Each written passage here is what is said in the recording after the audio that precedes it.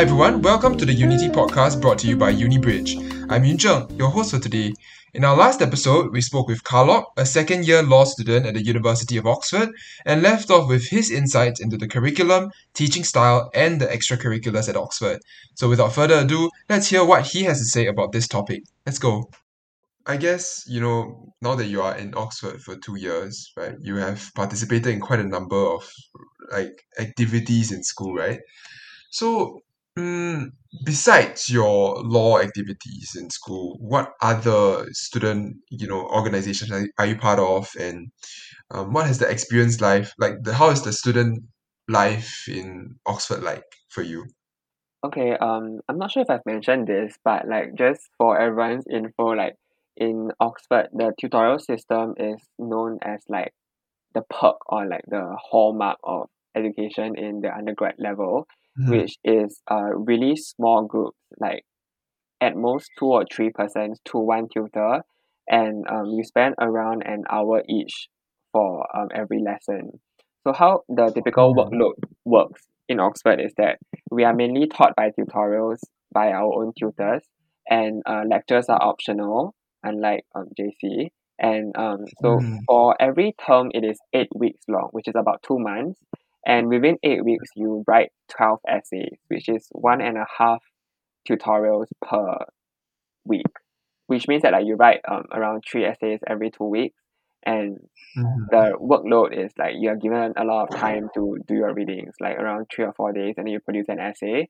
And then doing a tutorial, the essay is discussed or your readings are discussed, and then like your tutor points you to the right track, and that is how you learn a lot of your content. So like I Mhm. think Oxford is a lot more academic in that area. And then like secondly, like I would like to briefly like talk about the extracurriculars that I have participated in before I talk about the other like extracurriculars that I take part in.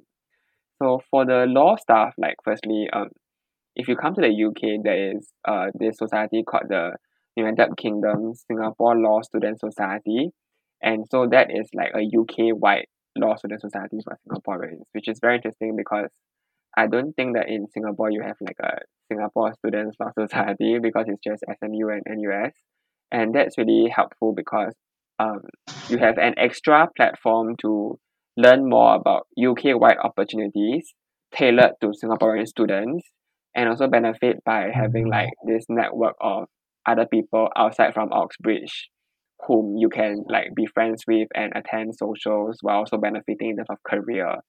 So that is definitely Mhm. really helpful in broadening your horizons beyond just like Oxford or Cambridge or like the London bubble. And then I also Mhm. take part in like pro bono for my school, and I have done some editing for like law journals in school and in the United Kingdom Singapore Students Law Society.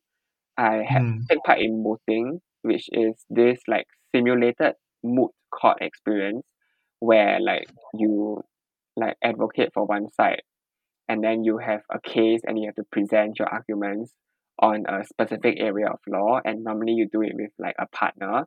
This really helps in your advocacy skills, and a lot of lawyers do that, and it can be quite fun if you like things like debate or mine, I guess.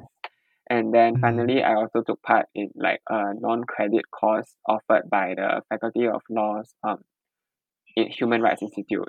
So I did this human rights course Mhm. in my free time in my first term, and it wasn't counted towards my grades or anything, but it gave me an insight into like the kinds of like things that I wouldn't really learn in my curriculum. So Mhm. in terms of my non-law extracurriculars, I have done sports such as frisbee and badminton. So in Oxford, you belong to a college, and I applied to a mature students college, which is any student who is above 21 years old, which all Singaporean males would be when they enter. And so I Mhm. was playing badminton at the college level, but I play frisbee at the uni level. So which means that Oh, I okay. played matches against other like unis and helped Oxford to like qualify for competitions and things like that. And beyond Mm. that, like I also joined my college like junior common room, which is a kind of like student council representing your college's interests and being like the Mhm. bridge between the college and the student union, which represents the students in the university as a whole. And Mm-hmm. finally, I was also a member of the Oxford Uni Singapore Society, and I ran for president in my second term. So that was like those were the kind of like extracurriculars that I did in my spare time in my first Mm-hmm. year. Mm-hmm. So actually, do you want to share with us a little bit more about what the Singapore Student Association at Oxford does, and how prospective students can look for you guys for be it like emotional support, be it like administrative support, or just academic support, things like that.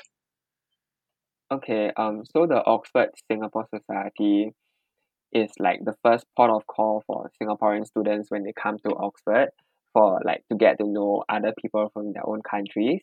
And so we not usually organize like summer activities over the vacation before freshers come over to the UK, so that when they come to the UK they really hit the ground running by having a social network of other people that they know from like the same country. And obviously these activities are optional, but I think it's always nice to participate to know more people before you start school. And having a Singaporean like network is really comforting as well. Even though I would say that like if you come to uni, you should try to also like make friends with other people who are not Singaporeans, which is something that I really actively try to do and I encourage people to do as well. I think that in spite of that, it's useful because like Singaporeans have like many cultural similarities that others do not share. And it's always nice to diversify your friend group so that you have like Singaporean friends but also non-Singaporean friends. So what the Singapore Society does is we organize events every term as well, which can range from social activities such as welcome back drinks, where we have like food, drinks, and social networking sessions between individuals, to Mm-hmm. customize like welfare support as well as like social events and sports, and even career opportunities depending on who our sponsors are and what they want to organize. So for instance, if you're a lawyer, Raja and Tan usually host like a law tea where lawyers can attend and learn more about how they can apply for training contracts and come back to Singapore if they wish to do so with the firm. Mm-hmm. And so this is nice because you get like exclusive like career opportunities, but also because of COVID-19, we have stepped up a lot of welfare support and we are very familiar with running events online as well as in Mm-hmm. person. So you would see a lot of like diverse um like chances to interact with other people. And finally, during your Mm-hmm. exams, we provide welfare initiatives like welfare packs to spur you on so you don't get discouraged. Yeah. Yeah. So actually, for all prospective students who are looking to study at Oxford, you guys can definitely check out, right, the Singapore Student Association, right? They are doing amazing work there. And so I guess moving on from that, I've noticed quite an interesting thing that you mentioned on your LinkedIn, right? You you mentioned that you are particularly interested in like advocacy and research for human rights issues. And I think just now you briefly mentioned about, a course related to human rights issues as well. Yeah, so maybe you can tell us a bit more about like how I guess being at Oxford allowed you to kind of explore these issues, or how do you even realize that, you have this interest in the human rights issue, like the field of human rights. Yeah. I think that it's very hard to say like from the get go before you start studying or even when you have just started studying what area of Mm-hmm. law really interests you. So it really depends on like the opportunities that you take part in that really shape your perspective and what you might want to do in future or like really explore further, whether in university Mm-hmm. or beyond. And I think that this started because I saw the opportunity in first year and applied for it. Uh, and then I got selected for the course and then I attended it every week for one whole term. So how that course worked was that like every Wednesday you attended like a discussion session, and then like you really interact with case studies on like human rights law, so different facets of like how it is applied in practice. And for Mm-hmm. my term it was like focusing on like global health awareness and advocacy, and that was what really sparked my interest because I saw how like the HIV pandemic disproportionately affected the LGBTQ people both in America and in Africa where it was like a really big problem and even continues to be a problem today, and how like Mm, real industry leaders worked and rallied together to overcome and to advocate for such issues. And so like I think that mm, being in Oxford is like really such a privilege because you get to meet these people in real life, these people who were the literal movers and shakers of their generation, not just in the mm, academic field, but like in a very practical human rights perspective. And from this angle, you really get to see like you get Oxford gives them a platform for their own students as well to learn from such people, and that's really inspiring and really like helpful to like guide you for a future trajectory in a sense. And mm, after this, like I also like took part in human rights mooting experiences, and I wrote like a legal article, like adopting a comparative law approach between UK and Singapore on like HIV mm, AIDS transmission and how like it should be decriminalized in both UK and Singapore so that it would reduce stigmatization and really like protect the vulnerable people in our community. And mm, this also like sparked my interest because I think that like especially as a like young student who wants to like give back because I am a first generation university student, I really see mm, how like advocacy can play a part and how like as a law student you would naturally be inclined towards advocacy in some sense because it is a skill that is mm, developed but also it is driven from your passion to make like social change for your like generation. And so this led me mm, to explore more non-law extracurriculars in Oxford. So for example, like mm, Oxford gave me the opportunity to do a micro internship with the Center for Historic Houses of India, which focuses actually on international heritage conservation and is not something that law students normally would get to do. And I was mm, also able to complete a virtual 6-week long internship with Humanitarian Affairs Asia, which is an NGO that is based in Bangkok. So this like mm, extracurriculars that were really like not law related helped me to see how much more can be done and how actually as a law student I can contribute a unique perspective towards issues and even for like the area of like art for example. So like for law you can research on like antiquity law and human rights animal rights laws in mm, India and see how that can really be helpful to organizations beyond the traditional legal setting. mm. Actually, what you said just now is, it really resonated with me because I guess like kind of your journey in university is such a formative experience, and there will be opportunities that are just so unexpected. Like you can never imagine this when you are in junior college, like thinking, hey, I'm gonna apply for law. There are so many different opportunities out there, and kind of different influences that you might encounter, be it like through your classes, be it through like what you said, internships with different parts of Oxford, or external agencies, things like that. So I guess, in general, that's also in essence like why we are doing UniBridge as well, right? Trying to allow our audience to learn more about these opportunities out there, to expose yourself a bit more to the kind of possible experiences that you might face in university, and how that would allow, how those activities would shape kind of who you are as a person. And I think lastly, before we kind of wrap up this podcast today, um, I noticed something that is very interesting in your LinkedIn profile. You actually are part of like this student organization called like Oxford University Silk Road Society think tank, which is, I guess, I would say it's, I guess, slightly different from what you do, like from the rest of the activities, because most of the rest of the activities are like law focused or human rights focused, advocacy focused. So maybe you can tell us a bit more about like this think tank that you're currently working in.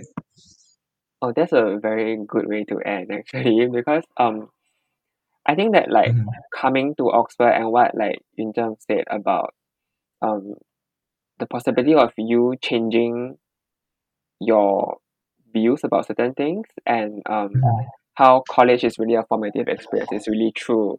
And from a more practical perspective, when I first like when I was considering whether to accept my scholarship offer, that was something that was very like cognizant when I realized that like uni might change my views on things and I might not be sure whether I would be the same person after that.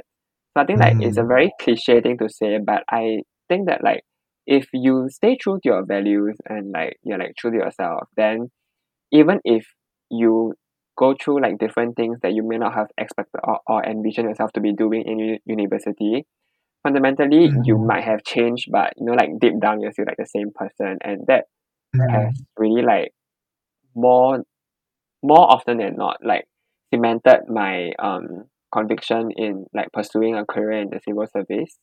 And I think that Mm-hmm. in many ways like this scholarship has also given me the opportunity to do things that I normally wouldn't be able to do.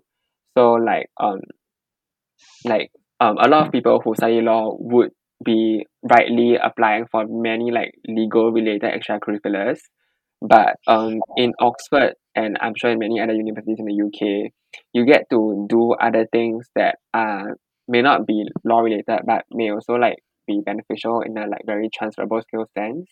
And this Mm-hmm. means that you can like do a lot of things like for just one term instead of like one whole year, because like Mm-hmm. extracurriculars in the UK work quite differently from Singapore where you're expected to commit for like the whole year once you choose something.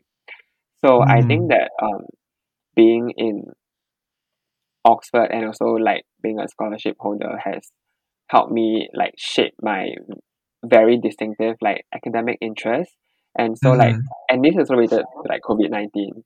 So like over lockdown, I like realized that there was this opportunity to apply to be an analyst with the Silk Road Society think tank. And I thought Mm-hmm. that like my BSP roots as mentioned earlier like might be helpful because like in this sense it's a little bit like China studies, but I'm using my translation skills to contribute towards like Western academic perspectives, which is something that Mm-hmm. like the Belt and Road Initiative actually needs a lot, because the Belt and Road Initiative is like China's largest infrastructural project, and this means Mm-hmm. that there's a lot of attention on it, but it might not always be balanced or like wholesome because of like very critical Western media lens on China. So Mm-hmm. this experience is actually very interesting because like it really like opened my eyes towards how much more can be done in terms of like social equity and ensuring like Mm-hmm. sustainable development goals for international projects, and how we can play our small part even as students to contribute towards that. And this has Mm-hmm. really helped me because I think like even though it's not really law related and not about like youth empowerment, it has helped me to consider better like where my interests lie in terms of like a more academic research perspective. And Mm-hmm. it will also inform my decision to like apply for masters in future.